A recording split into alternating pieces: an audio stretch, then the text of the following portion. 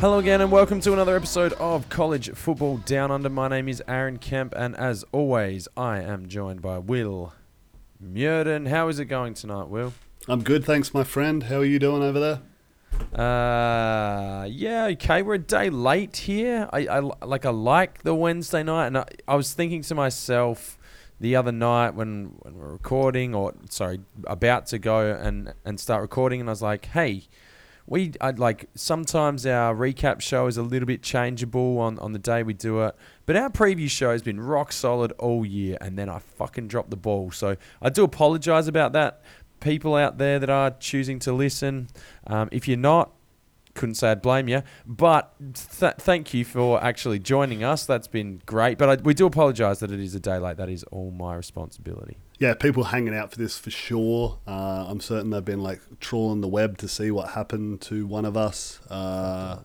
We're still here. We're still around the place. Aaron just... All right. This is the Week 11 preview as Will goes to throw me directly under a moving vehicle there. We would like to thank Burnley Brewing, our sponsors for this show, the Vault Studio podcast. And as always, hit us up at CFB Down Under, Twitter, Facebook and Instagram. Leave us a 5-star review. Subscribe to the show as well. Big picture look at things in week I nearly said week 5 there, in week 11. But before we get to that, a couple of updates. The Fox, how's it going? Still alive? Yeah, so... And feeding nicely? Not recording last night, but I was on the couch catching up on some TV. This is 7 o'clock, so still well and truly light. I look out my window that looks onto the driveway, and the fox is just... running around, having a great time. It's bright, daylight, and this thing's just having a jolly good time. It's just taken over my front yard. There's at least 4, so I've seen 4 together at the same time. I don't know how many. The sum total could be much larger than that. We have called the council. The council essentially said...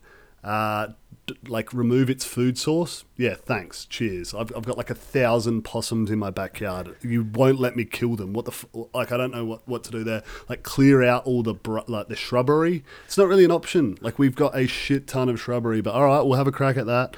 And then they've essentially said, not our problem. Speak to Department of Environment. We called them. They gave us a number. We called them. They said, nah, not us. Speak to someone else. And we've just been given the runaround. So we got nothing. We got nowhere. So shoot them then. Shoot them. I think that's kind of what they're They're not allowed to say it, but they're kind of just nudging you towards it, giving you the old wink. But leaving a loaded gun on your doorstep for you. Exactly. So yeah, not a whole heap of progress in that space. Maybe we'll just sell the house. I don't know. Good.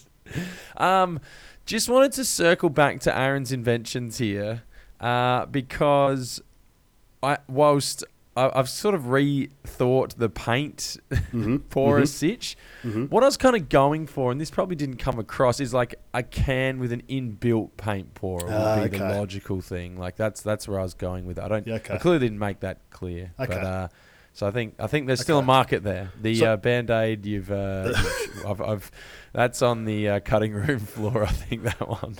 So I've also spent a bit of time. I went in on this action. And I've thought about it, and a lot of great inventions are brought about due to necessity, right? And we've just hit on a hot topic in my life at the moment, and it's this pest problem that I've got. It's the fox problem. So, in terms of an invention that would be really handy for me. No. This is genuine. I think there's something to this. Some sort of high-pitched frequency machine that's okay for you and me. But I can go drop it near their hole and it just explodes their little fucking brains. Or at least just gives them irritation to the point where they're exactly right, I can't hang around here anymore. You know how they've got it for sharks? Yeah, like a shark shield. Yeah. I want that, but a fox shield. A fox fence. I don't have a lot of F letters in my vocabulary, but... I think there's something there, right? Where I could just kind of have that, and that would be I a think deterrent why don't for you them. just do that? There are those high frequency emitters that just squeal away. But is there a Fox one? Like, I'm thinking for this invention, you'd have like a little dial tone, and like obviously we're gonna have to spend some time in the lab here. We're gonna need to get some lab pests, so we could catch these foxes, put them in the lab. We could get some mice. What are other animals like bees? People don't like bees. We could get some. A lot of people like bees. They're like a critical part of ecosystems. But some people don't like them. Some people want them gone. So we could get all of these in our lab. Rabbits would have been good. Okay, rabbits I'm good with too. And then we'll test these machines next to them and watch their little heads go. Explode, apparently. Watch their heads Ideally, I don't that's think you're best getting case. that through ethics, by the way, but anyway. But is that how it works? Do you need ethics? I mean, they put lipstick on monkeys and shit still, so I don't. I'm oil and gas. There ain't too many ethics. But we have this, so it's like a turn dial, right? And you just turn it around to the picture of the animal that you want's head, like not having a great time, and then you just turn it on, and all your problems are solved. Okay, interesting. Battery operated. Solar. Okay. We're a big renewable advocate here at this podcast. Hard to listen to. Okay, interesting. I feel like A, that is available. B, how many people are using that as opposed to just blowing the brains out? I've got a need. Like I would buy it. So there's one. There's a sale. Yeah, but did you know Melbourne is the fox capital of the world? The city of Melbourne.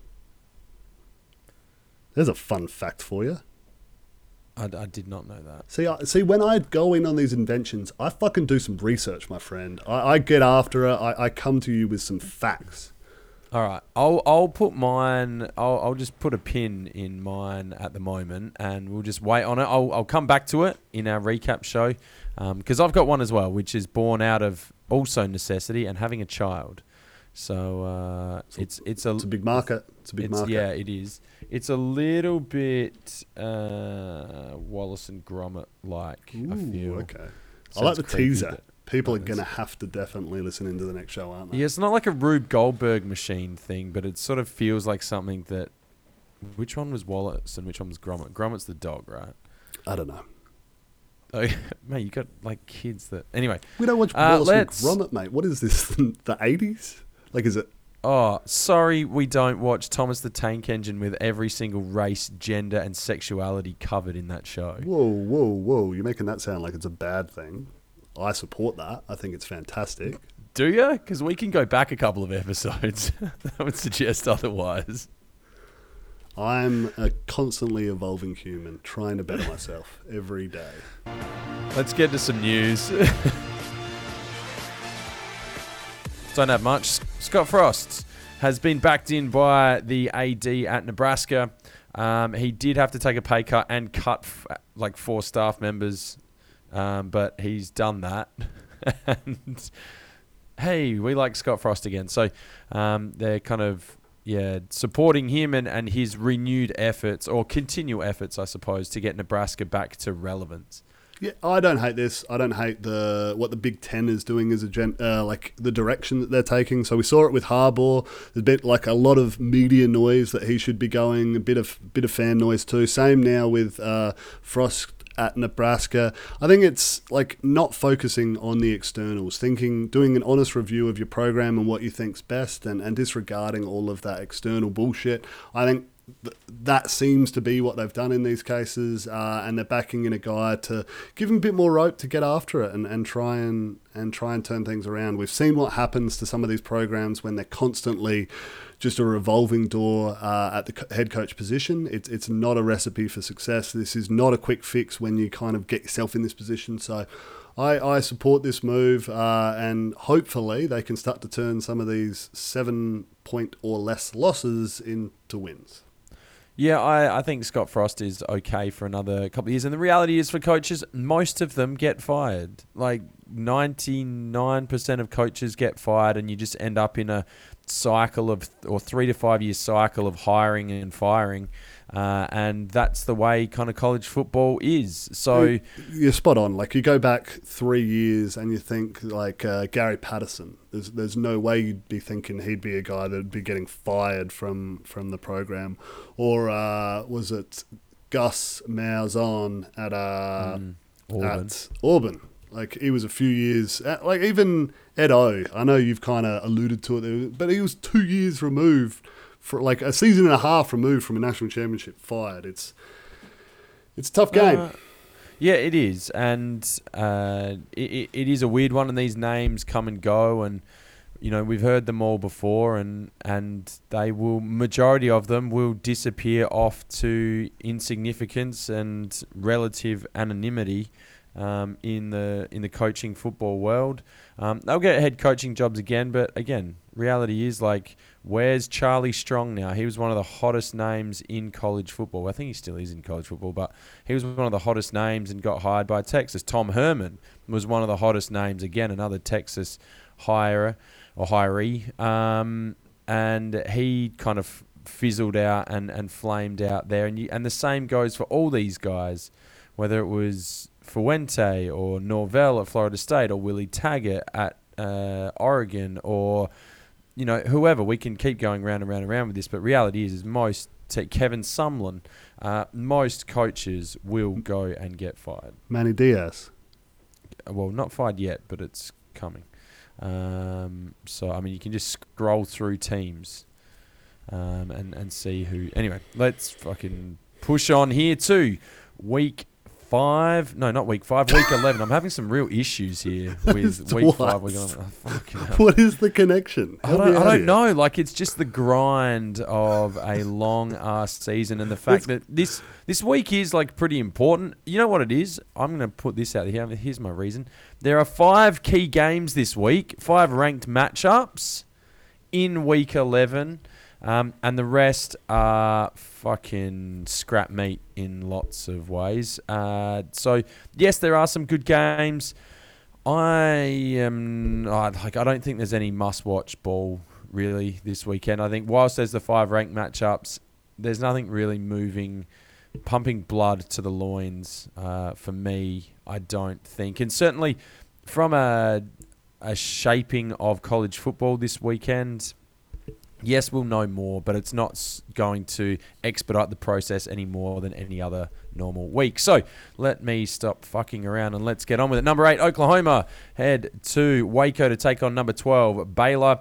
I think this game defines Oklahoma's season. This is an undefeated Sooners outfit. If they can come out and beat Baylor on the road and convincingly, their bid for the playoff becomes much, much, much stronger. Or, on the flip side, they stay who they have been this year, and that is an up-and-down outfit, struggled to play a full 4-quarter effort, and then if they do lose, it just confirms to the playoff committee that they've done the right thing by keeping them at number 8. But how do you think this one plays out, Will? Yeah, look, I think things are really tracking quite well for the Sooners in this one. So Baylor, earlier in the season, I believe, were travelling a little bit better than what they are now. They're obviously coming off of a disappointing loss to TCU, where they were favoured in that one, and are licking the wounds a little bit there, whereas Oklahoma are coming off the bye. They'll be coming in hot, would have prepped themselves for a big 3-game slate they've got with Baylor, Iowa State, Oklahoma State, to really define how this season's going to shape up for them.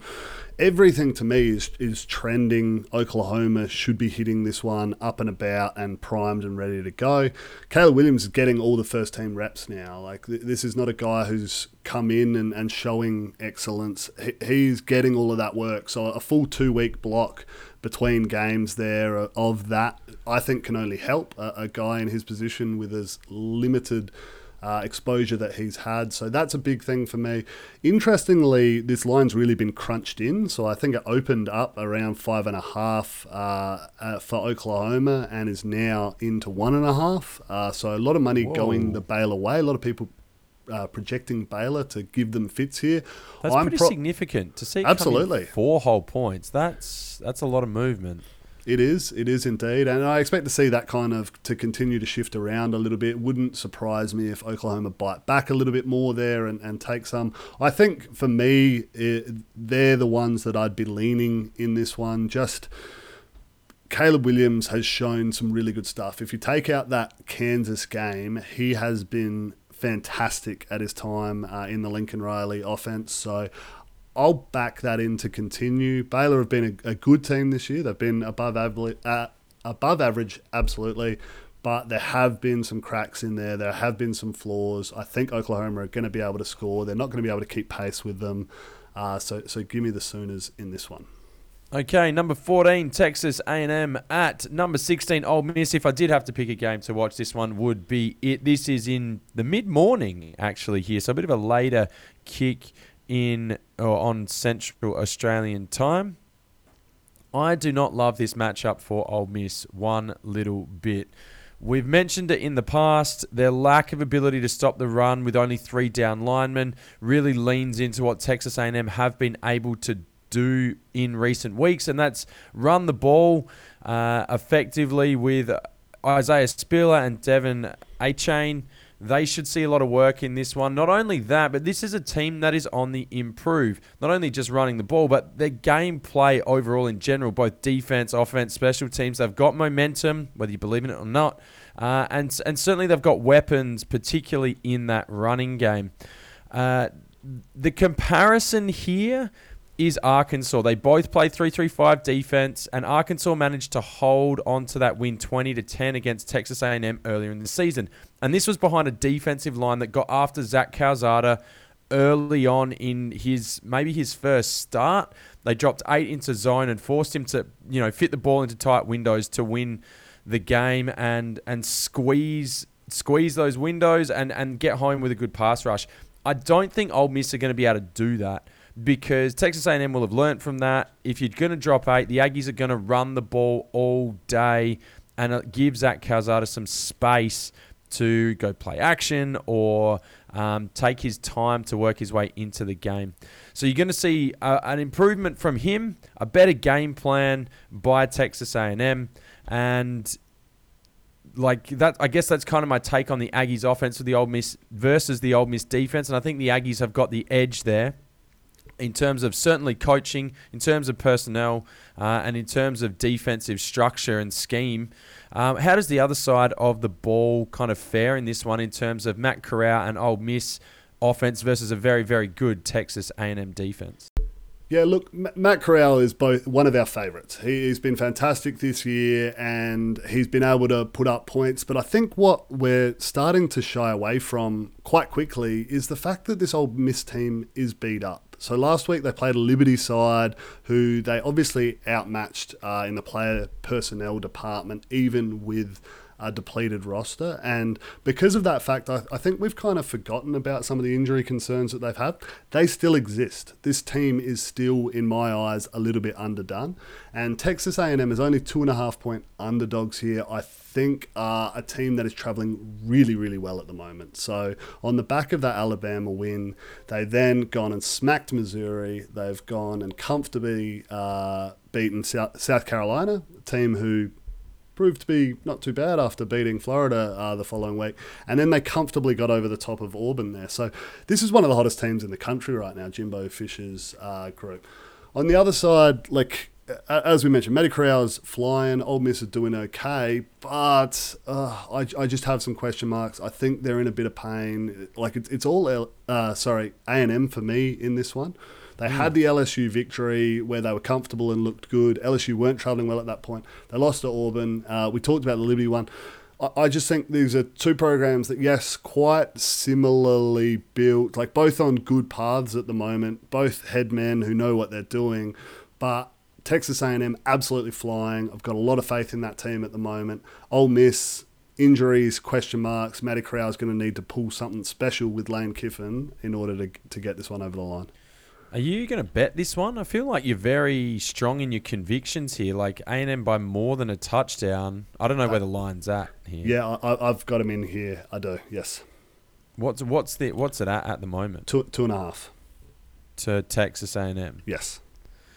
Mate, can you tell me, when I get to the end, when I get to my little bloody on the punt section, can you tell me which of my 5 you like the least? And I'm going to put Texas A&M. Oh, actually, no, but you're betting them. So yeah, I'm going to go Ole Miss plus the points, obviously. It's not a bad way of going. All right, let's move on. 17, Mississippi State at number 13, Auburn. Early kick, this one. Set the alarm clocks and get up in the middle of the night. I still think good things are coming from Mississippi State. I don't know if this will be their week, though, which sucks because eventually at some stage your week has to be this week. It wasn't last week, and I don't know if this one is their week either. Now, again, you know how I feel about Auburn. Will, everybody who listens to this show does, but they seem a little bit more comfortable. Bo Nix is more comfortable at home. Auburn seem to play a little bit better at home. I know they've beaten LSU on the road and Arkansas on the road, and they lost to Georgia at home. But there's just something about Auburn playing there on the plains that they seem to show up a little bit more. I know that's so intangible and real lack of analysis there from a numerical quantitative standpoint, but it just feels that way with this Auburn team, and we saw them come out and play really well at home a couple of weeks ago. I think Mississippi State are good enough to beat Auburn, though, who Auburn looked really totally overmatched against that disciplined Texas A&M defense. And discipline is probably not the best adjective here because it implies that A&M lack talent and dynamic playmakers and the ability to create havoc. And that certainly isn't the case with Texas A&M last week. And I think Mississippi State have got that ability as well to create a bit of havoc play. They're not built the same, obviously. Mississippi State 3-3-5. Texas A&M play more of that 4-2-5 or 4-3. Certainly some bigger bodies up front and better along the defensive line. But the Bulldogs are giving up the same amount of yards per play against the run. And that can really lean into stopping Tank Bigsby, Jarquez Hunter, and Sean Shivers. And if you can stop those guys, we saw how successful Texas A&M was last week. Because you force the ball into Bo Nix's hands and you make life really, really uncomfortable for him. So if they can do that, if they can follow that game plan, if they can follow the map there of stopping the run with that 3-3-5 defense, which is becoming so much more popular in college football at the moment, you get Auburn behind the chains, you bring blitz pressure on known passing downs against Bo Nix, and I think Mississippi State can win this game. Do I think they will? Probably not, but it feels like it's the sort of game that could come down to 5 or 6 plays, and whoever wins those, whether it's a sack fumble that the offensive line falls on rather than the defensive line, or an interception that should be picked, or a missed tackle here and there, whatever it is, comes down to 5 or 6 plays. If Mississippi State make enough of those, I think they can win. I just don't think they will on the road this week. Yeah, look, I tend to agree with you. Two very inconsistent teams, so it's tough to really get a good read one way or the other. You are spot on. Auburn have grown an extra leg at home this year. They're 4-1 in the matchups there, and they've won every game against the spread on those home contests. So they are even looking against good. Georgia State, whichever one that they nearly fucking lost. Oh, they probably did in the end, didn't they? Yeah, well, I think I've got 3-0 against the spread, and I think they had a couple of pick'em games there too that they got on top of. So they've looked good, and they've done what they need to do at home. Certainly much better. Mississippi State, a bit similar in that they look really good at home too, and they've had a good run there, not so much away from home. So I'm kind of leaning that too. I tend to agree that this could be a tight game, could go either way. The 4.5 point line could come into play, so I'd definitely be looking to take that if I were betting Mississippi State. I'm not. I'm steering clear of this one. Bo Nix for me, I think the difference here though is that yes, they could stop the run, but what A&M were also able to do is really make him uncomfortable. They were able to get after him in that passing situation, whereas I'm not sure Mississippi State can match that same level. I think from a run defensive point of view, absolutely, but I don't know they have that same lethal get after the quarterback streak that A&M did, and as a result, Bo Nix might be able to do a little bit more, get it going, get some points on the board, and Auburn get over the top in this one. Yeah, I agree. I think the 3-3-5 does allow you to bring different pressure packages if you can get them behind the chains. I think that's the key. If you're going to line up on 3rd and an awkward distance, 3rd and 3, 3rd and 2, and try and blitz off of that, and it's a true pass rush, it can get ugly for you. So I think, you got to get him behind the chains. And we saw the same thing happen a couple of weeks ago, but Auburn looks so good if they can jump out the gates early. And Mississippi State have allowed that to start the year. They've had the doors blown off them, and if that happens, Bo Nix is going to cruise. You can't let him get comfortable. But yeah, give me the Tigers in what could be an entertaining game. All right, number 19, NC State at number 9, Wake Forest. Obviously, the Demon Deacons coming off their disappointing loss to UNC last week. But this is the division championship on the line here. North Carolina handled, NC State, I apologize, handled Florida State last week on the road. I've mentioned this in the past, but double road games back-to-back are not great. NC State now have to go and do that and play Wake Forest. Where do you come down on this one? It's going to be a night game in Winston-Salem. And can the Deacs recover and lock up the ACC Atlantic? Yeah, look, Wake Forest are favourite in this one, but I actually am leaning NC State. And the reason I am is behind that defence, the best defence in the ACC that they have there. They've been really... Second best, but yes. Behind who? I think Syracuse have got the number 1 defence in the ACC. That doesn't sound right. If we're talking points per game, it's definitely the Wolfpack with only I'll bring him up. 16 points conceded per game. Obviously, Wake Forest have just been a juggernaut on the offensive side, averaging around about 45 points a game, which is just nuts. But I think the level of competition that they've played against in order to pump those numbers up is certainly down on what they're going to face here with this NC State team. I think they are a good unit. They got by your boys in Miami there, which would have been disappointing for them because that really kind of held them back in being able to control and clinch if they were able to win this one. Neither team can. Stand corrected. NC State, I apologise. I really like the matchup for them here. Yes, Sam Hartman's been playing really well. Yes, they've been running it over, but they're not going to have it all their way this week.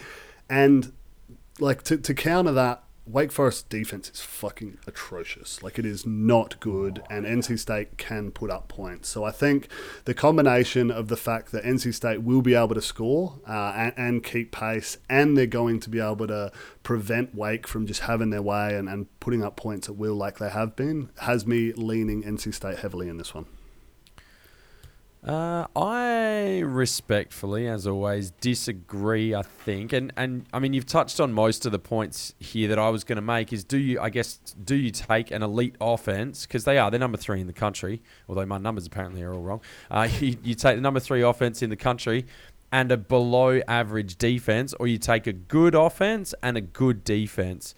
NC State did get found out by Miami, and I think Wake Forest's offense is far more dynamic, far more explosive than what Miami's is.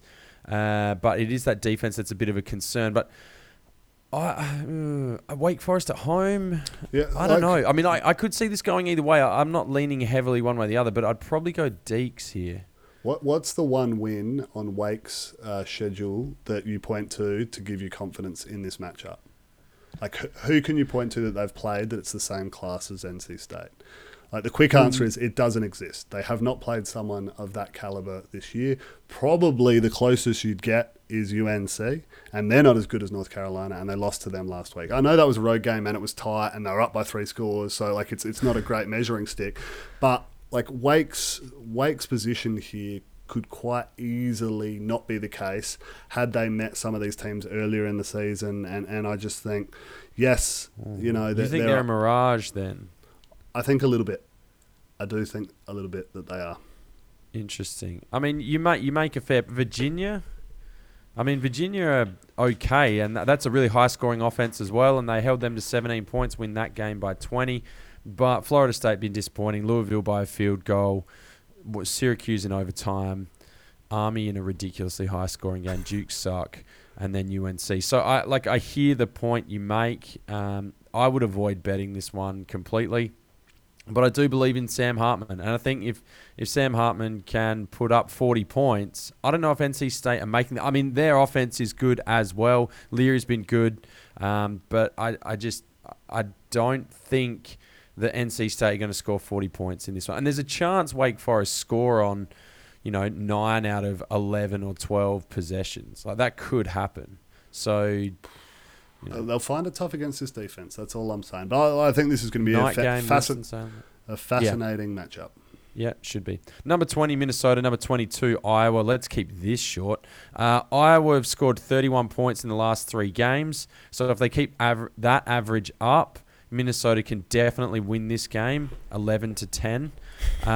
But this is a shit Big Ten matchup that no one really cares about, even though it's significant in the space of the Big Ten West. Minnesota have been good at running the ball, playing good defense. They rank 15th in the country in points allowed. The Iowa offense is 95th in the country in scoring, but most of that came against Maryland where they scored 51 points. Now, if you take that game out of the equation, I know you can't do that, and I hate when people do that normally, but if you take that outlier out, as all good statisticians do, they fall to 105th in the country in scoring. So a big drop there of 20 spots shows just where this offense really is. I've got no confidence in either team, and I think the team that runs for more yardage wins the game. If you can run for between 125 to 150 yards in this one as a team, I think you're going to win. It's going to be a grind for both teams, and if you're a viewer of this, it's going to be a grind for you too.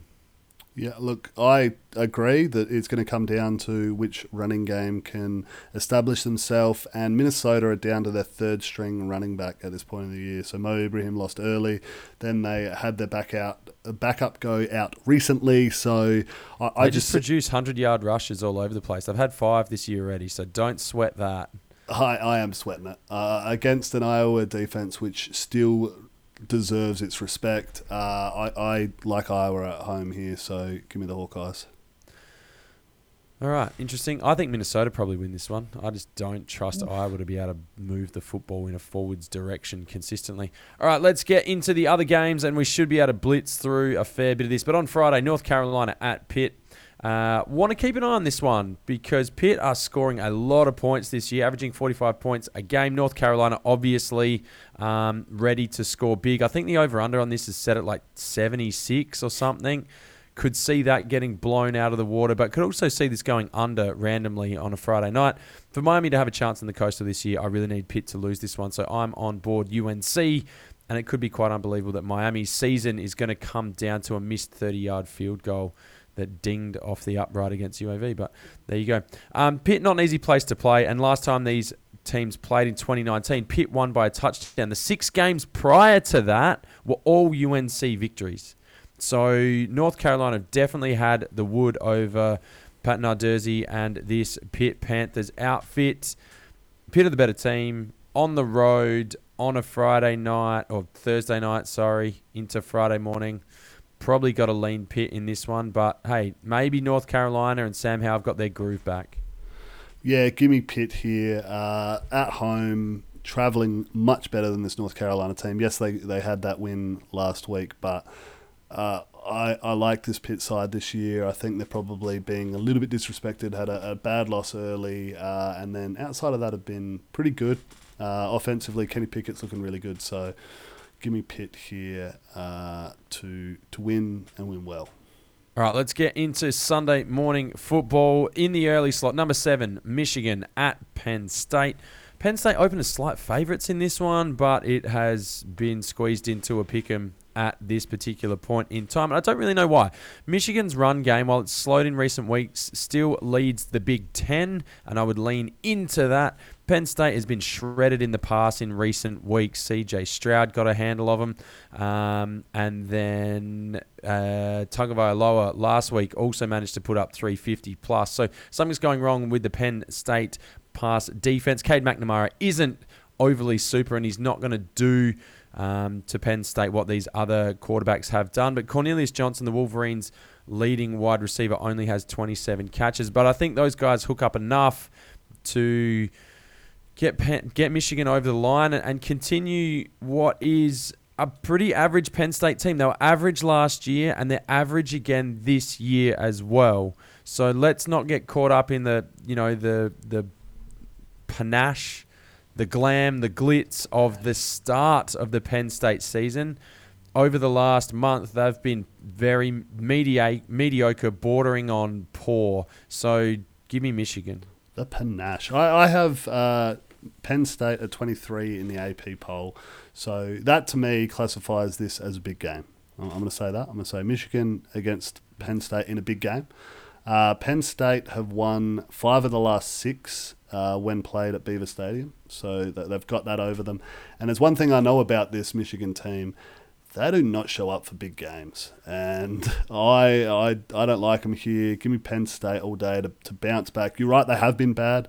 They were bad good last year where they started terribly and then got hot towards the end. Then this year they've flipped the script and started really well and then just been pretty piss poor the last few weeks. But I think this is one where they're going to show out in force, really try and make a statement. And they're going to be able to do it because Michigan this is a spot that they disappoint in. I've seen this script before.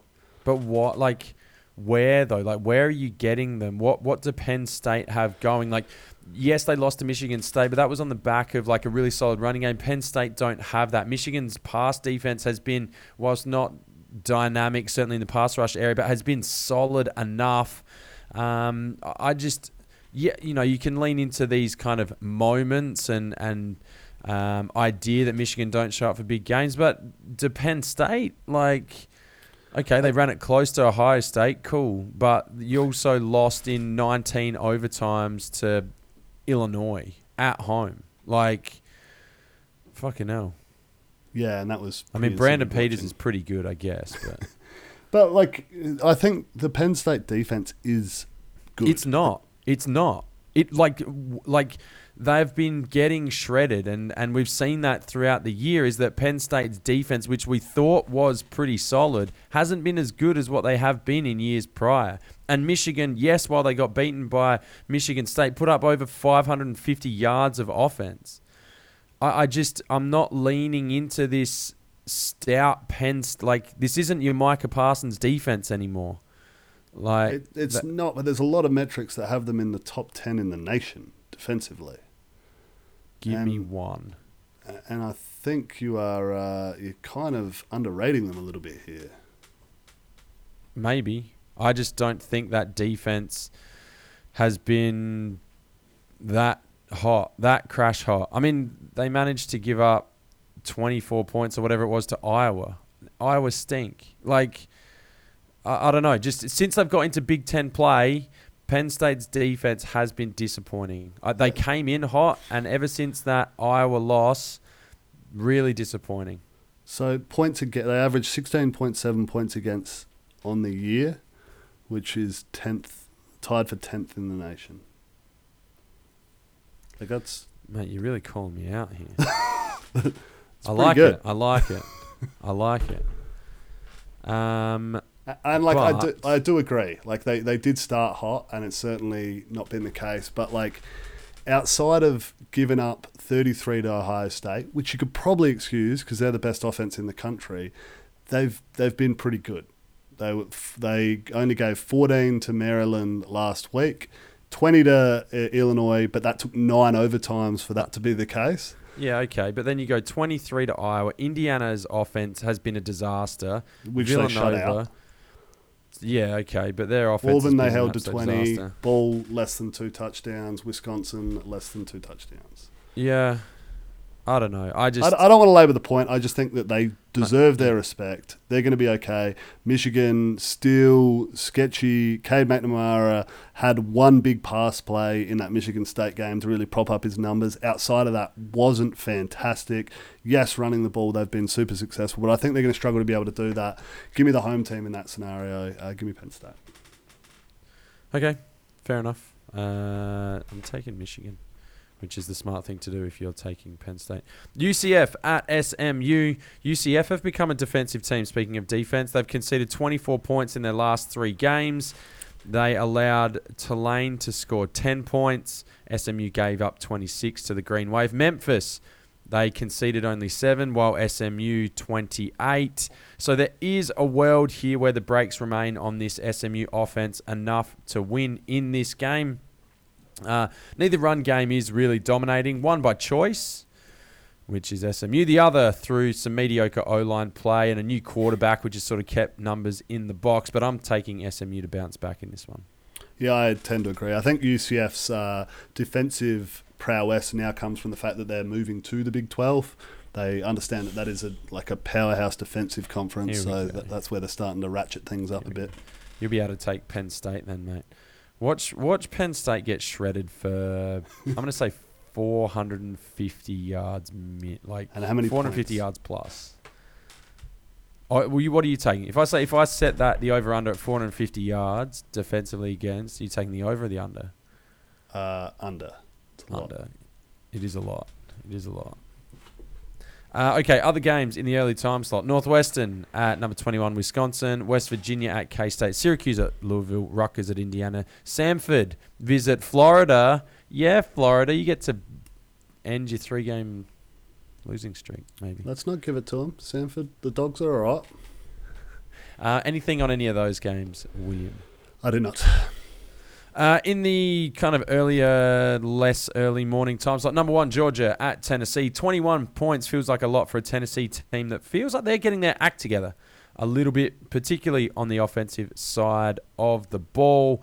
They are heating up, and I could see a lot of noise coming in for Tennessee early next year. They're not quite there this year. And, Josh Heupel, first-year head man, but certainly Tennessee arrow up here. Yeah, I agree. They've been surprisingly okay this year. I expected them to be a bit of a disaster, just purely through the amount of dudes that left that program. Like everyone's big import through the transfer portal seemed to have come from Tennessee, so I just assumed they had no dudes left, but that is not the case. The ones that stuck around appear to be real ones. This is a different ball game. Georgia very good. I thought maybe this is a trap game for them, that they might be looking ahead, but they've got nothing on the schedule that fears them before that SEC game. So they're going to be dialed in and they'll continue on their merry ways. Purdue at the Horseshoe against number 5, Ohio State. 2 situations here, and I do believe in some of these things being real situations. The letdown is a real thing. Now, Purdue come on the back of beating Michigan State last week, so there's a chance that they let down on the road here. But do you buy into the fact that Ohio State is just maybe not that good? Their showings against Nebraska last week, Penn State the week before, didn't exactly set the world on fire, and is that who they truly are? You need to make that decision for yourselves. Coming back to Purdue here, though, after they beat Ohio State in 2018, which was a big game, and a lot was made of that. They went and played Michigan State the following week, and Rocky Lombardi, remember him? He threw for 300 yards and 2 touchdowns the week after that. What about when they went and beat Iowa this year? Obviously, big matchup. Purdue then had Graham Mertz throw for 52 yards. Awesome. But Aiden O'Connell threw 3 picks that week, and they let down against Iowa as well. So they're just coming off the back of another top 5 win. They let down against Ohio State. They let down against Iowa. Can Jeff Brom get them ready to not let down here again? Because there's a real opportunity, or there's a real chance, if history is informative for us here, that they do exactly that. I think they might have them a little bit more ready to go this time. And, they're a better team. Let's not let down. But I think they will lose. You think Purdue will lose? That's who you're saying? Yes, correct. Okay, there's a lot of people saying that, Purdue, they're a real chance to upset again this week. But I don't see it. I also do not see it. Ohio State, I'm not going to be surprised. I could put down a couple of years ago that a tinge of surprise, they got whacked, and then when the team gets momentum going, it's tough to counter that, and they were up and about. They're not going to have that element of surprise, especially with 2 scalps already. As you mentioned, this is a massive letdown spot for them. They've had 2 of these now this season, and the main generator for both of those was David Bell having a day out. And I think this Ohio State defensive coaching staff is going to be all over that. They're going to take him away. They're going to do whatever they need to do to make sure that he's not going for over 200 yards. And in doing so, really restricting what Purdue are going to be able to put out on the field. And then on the flip side of that, they've got their own David Bells. Like they've got Smith and Jigba, who is a superstar in his own right. I'm not sure Chris Olave's status for this one, but he's going to be one of the first receivers taken from the board. They have a guy by the name of Travion Henderson who make both you and me quite rock hard. He's a superstar. Not so together though, like not at the same time. Well, sometimes like at the same time, just in like different houses, different. Yeah, rooms correct. Of the We're same on house sometimes. we're on video. Yeah, yeah, Yeah. Right. Yeah. So, look, Ohio State for me, they've got the dudes. They're not going to get caught unawares. They know they need to be perfect with that earlier loss. They're at home. Give me the Buckeyes in this to continue on their crusade.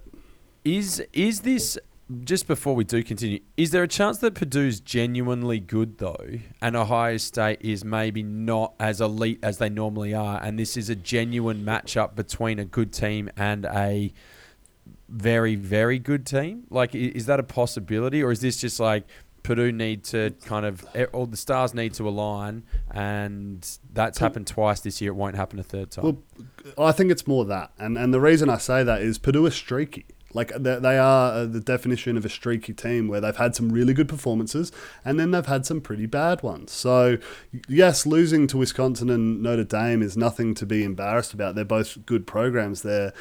Even like Minnesota, right? And that's the 3 losses that they've got there. But they did have them, and the Wisconsin one they were completely stomped out of. Notre Dame they were never really in the running for. So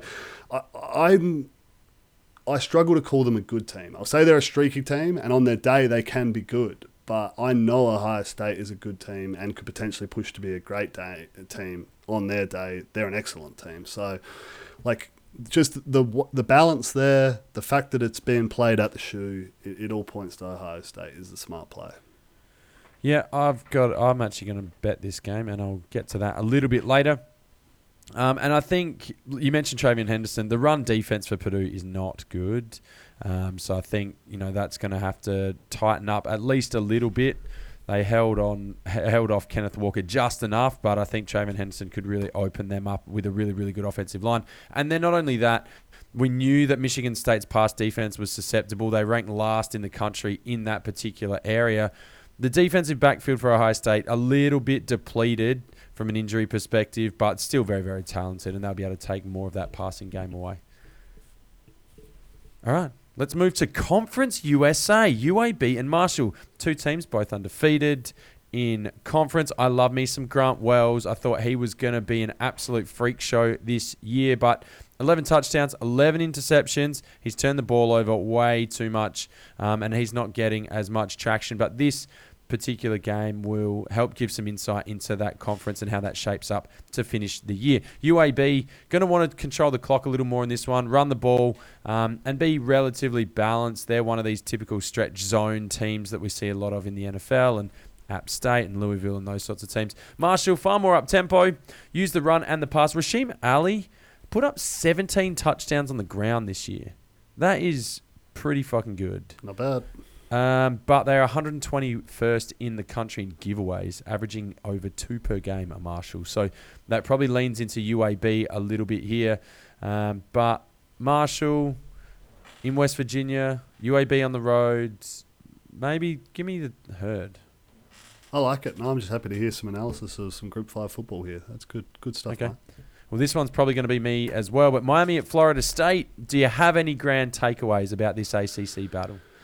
No, I do not. I can't say I even looked at it. I tend to keep my eyes on the ranked matchups here. So please fill me in why your Canes going to be able to do it against the Seminoles. Because Florida State just aren't very good. Like, their O-line is a disaster. Their offense, and it has been for years now, their offense is lacking explosive plays. Jordan Travis is the running back there, and he wants to run more than he passes.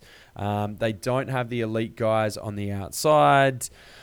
Running back position's got some young guys, but nothing particularly elite. On the defensive side, their defensive line is pretty good. They're going to line up with 4 down linemen. Keir Thomas comes across from South Carolina. They've got another couple of guys that are also SEC transfers as well.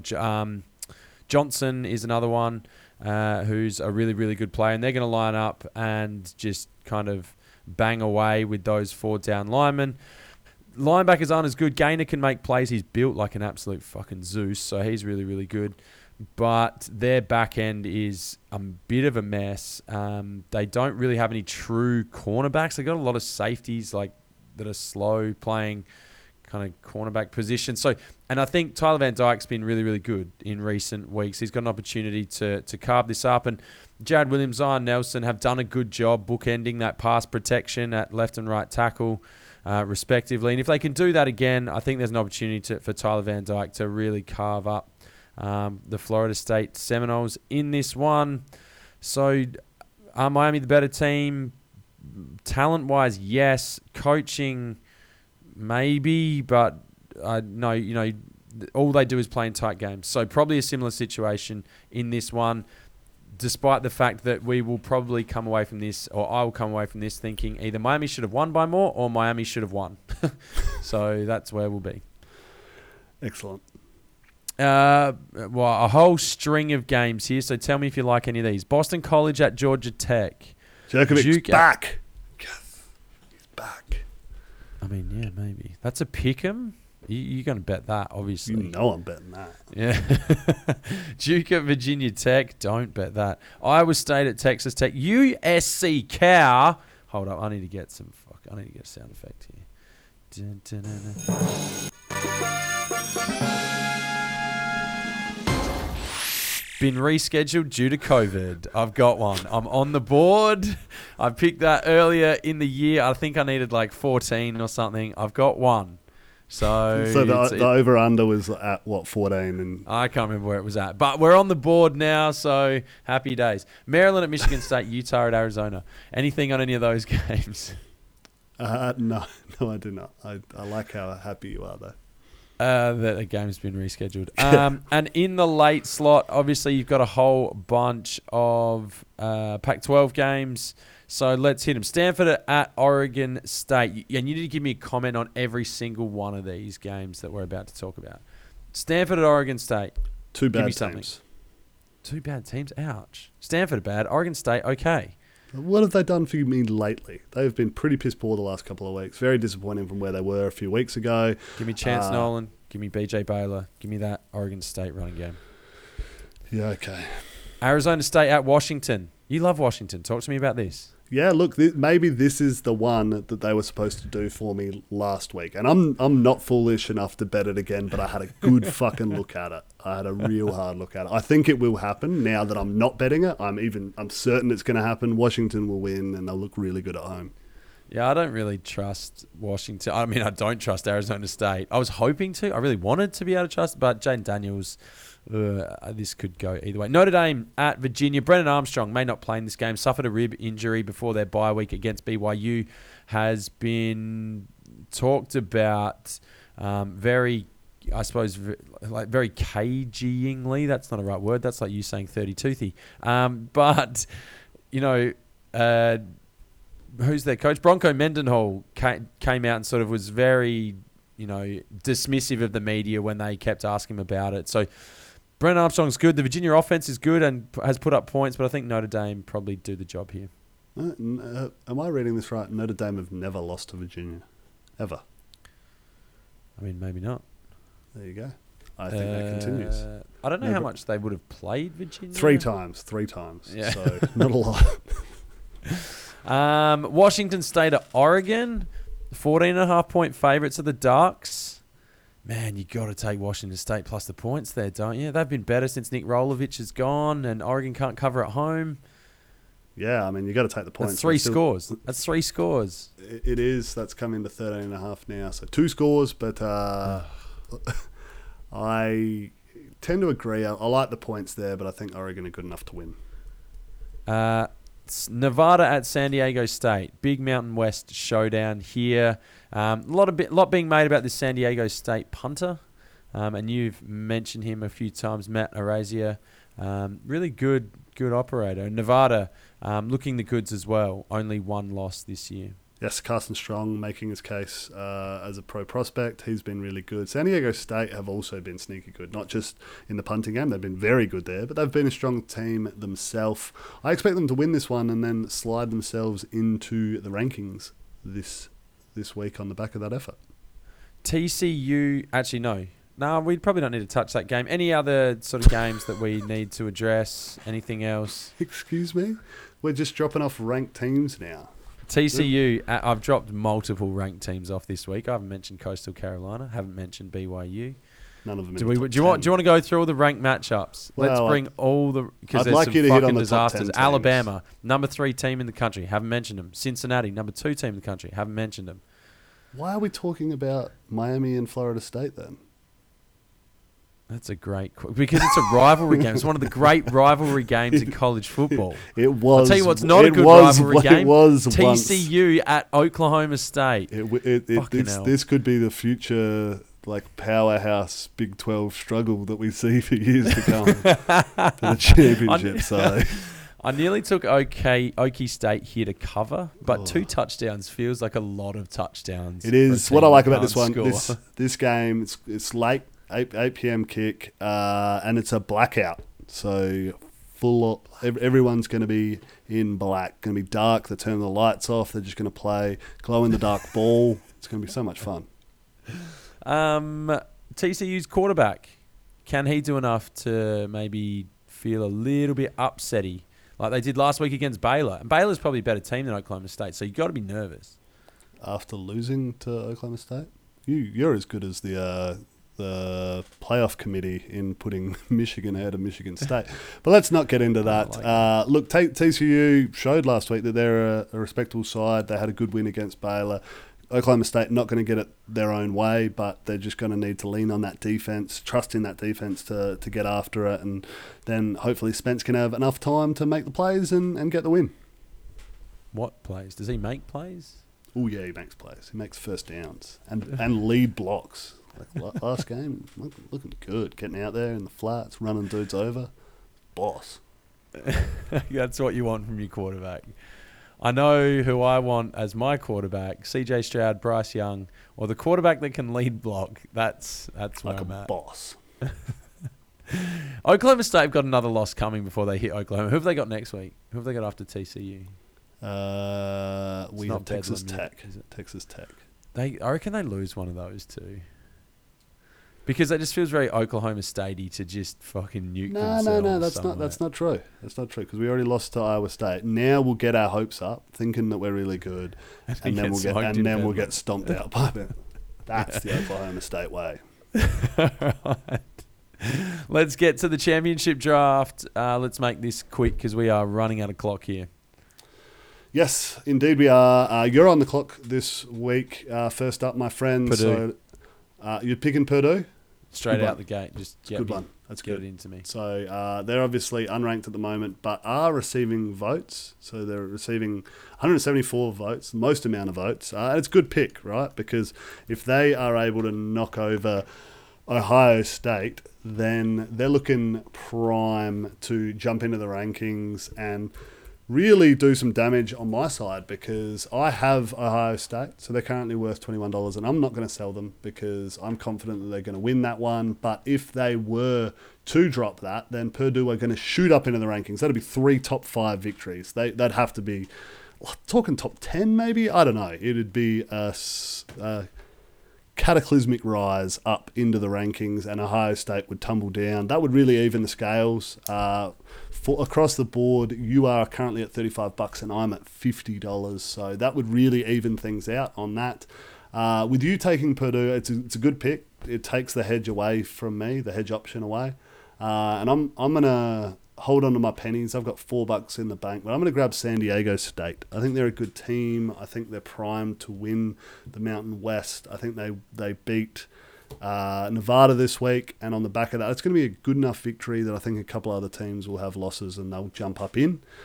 Win the Mountain West. I think teams that win their conferences will like even these group of 5 conferences will end up in the teens. And if I can make like a $6 to $10 out of nothing from San Diego State from where they are now, that'd be a great result. So give me San Diego State.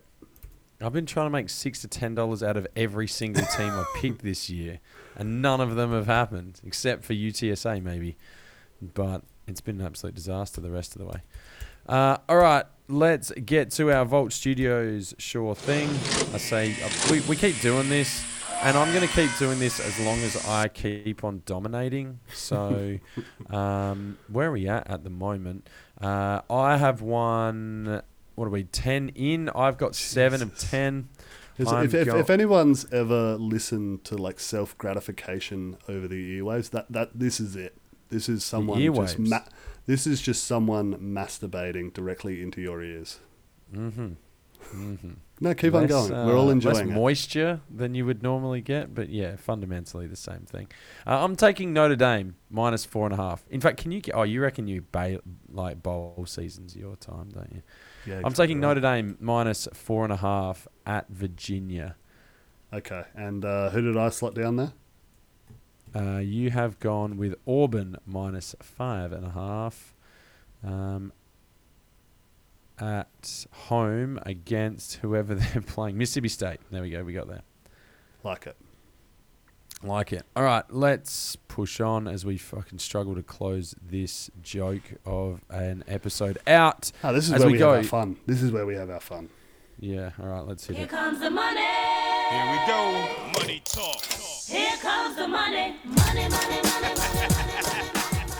All right, quick one. I got a quick question for you here in the betting world. Is there a concern that teams just kind of mail it in, maybe not quite this week, but certainly in the weeks coming up?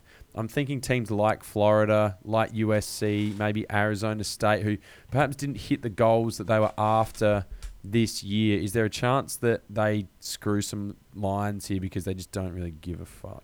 I mean, there's absolutely that chance, but that's part of the fun of it, all right? Like trying to predict when a team may be bombing out like that and when that might be at play and whether you can get value because of that. So I think it's certainly a data piece that you need to feed into your model when making your decisions. Okay. Well, why don't you take me... Data models? Whatever. Take me through your shitty picks for Week 11. Well. Who picked more winners last week? I'm running hot. Who's picked more on the year? Oh, history, mate. No one cares. Your bank balance cares. It does. It really does. But we're ready to turn that around. We're ready to jettison ourselves back up into the positive on the back of this week, and I'm feeling good about it. Similar recipe to last week. I've got 3 teams as underdogs that I'm picking to win outright, and then a couple of faves. So essentially what I'm saying here is I think I'm better than Vegas, and I'm back in Vegas, and that has not been a great strategy historically, but most of what I've done has not been a good strategy. So let's just fucking throw it all up and see what happens. Coastal Carolina to win at home against Georgia State. Minus 10.5. I think Coastal Carolina, a good team, can put up a lot of points. I really like them in this one to just get after it.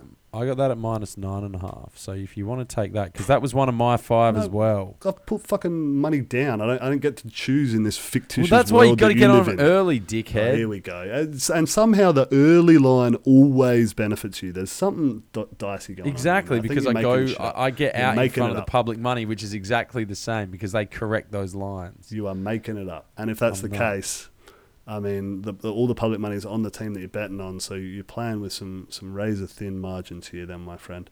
Boston College, we mentioned it. Phil Jerkovic back in. They are a different team. I don't care that they're going on the road to Georgia Tech. These Eagles grow a leg with the jerk in the lineup, so big jerker to get the win. $2.02 I was getting. Just coming back to that, these differing lines here.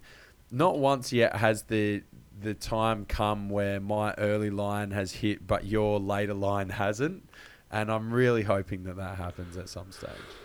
I'm not, because it means I'm out of pocket, which is not good. And I'm out of fake pocket, and that's not good. I mentioned this one as well. Arkansas minus 2.5. I have a lot of confidence in that one on the road against Ole Miss. I really think they're the better team, and they're just traveling. Well, Arkansas a lot aren't playing Ole Miss, so A&M. A&M at Ole Miss, minus 2.5. It feeds into the next one. I'm taking LSU over Arkansas. So LSU at home. Give me Give me LSU there. Big fan of them to get that at $2.11, I think it is, to win outright there. And then NC State over Wake on the road, $2.04, another underdog. Get at me. So just to recap, Boston College on the road as an underdog. Yes, I like that. NC State on the road as an underdog. Yes, I like that. LSU as a home underdog. Give me that. And then I'm taking A&M -2.5 and Coastal Carolina -10.5. Interesting. Okay, I'm taking Coastal at -9.5.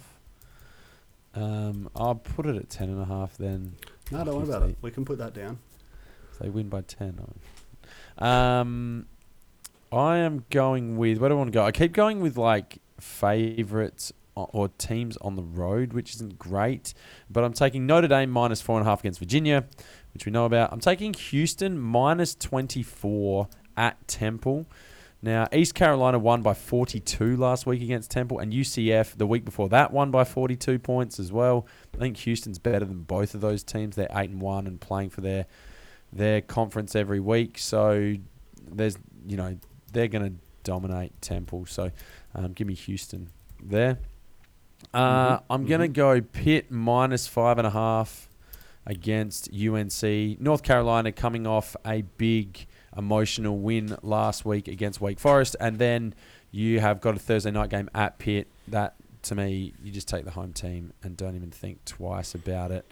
Lastly, I'm taking Purdue and Ohio State, and I'm taking the under 66.5 points. I think Ohio State aren't going to score that much, and I think Purdue are going to go quiet on the back of their emotional win. I don't think this becomes a shootout. How many points was that, my friend? 66.5. Thank you. All right. Well, best of luck to your fake pockets. I do like most of those picks. What if you had to scrap one for the Texas A&M one? What would it be?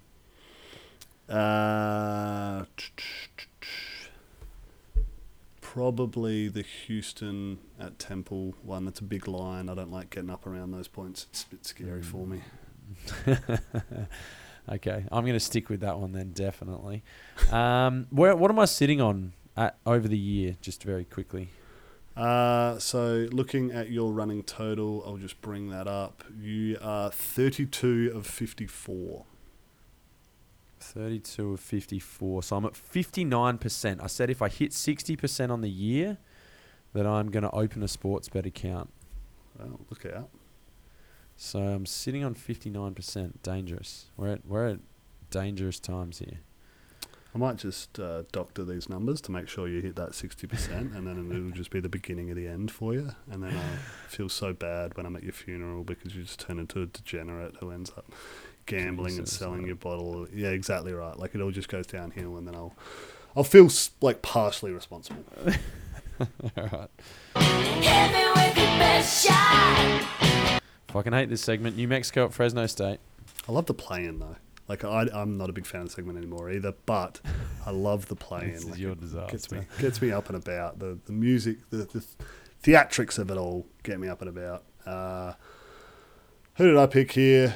I've gone my Vanderbilt Commodores. I'm just going to keep bashing that one home. Over Kentucky. I don't think Kentucky are travelling all that well. They've dropped their last three, getting a lot of love. Yes, they're 3 touchdown favourites in this one, but who knows? Maybe my Commodores can pull something out, surprise, and get it done at home.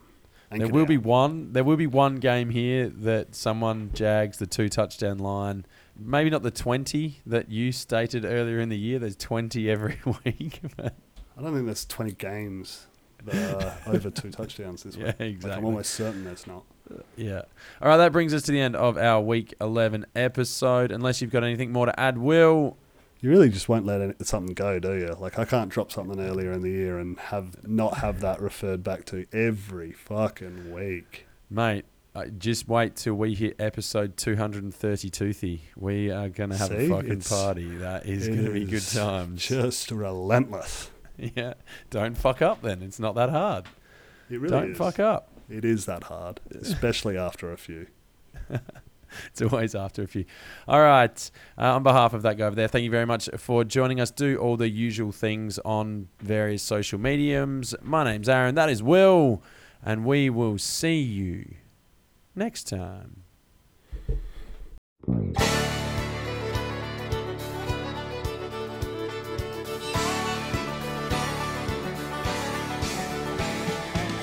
I spent last night in the arms of a girl in Louisiana.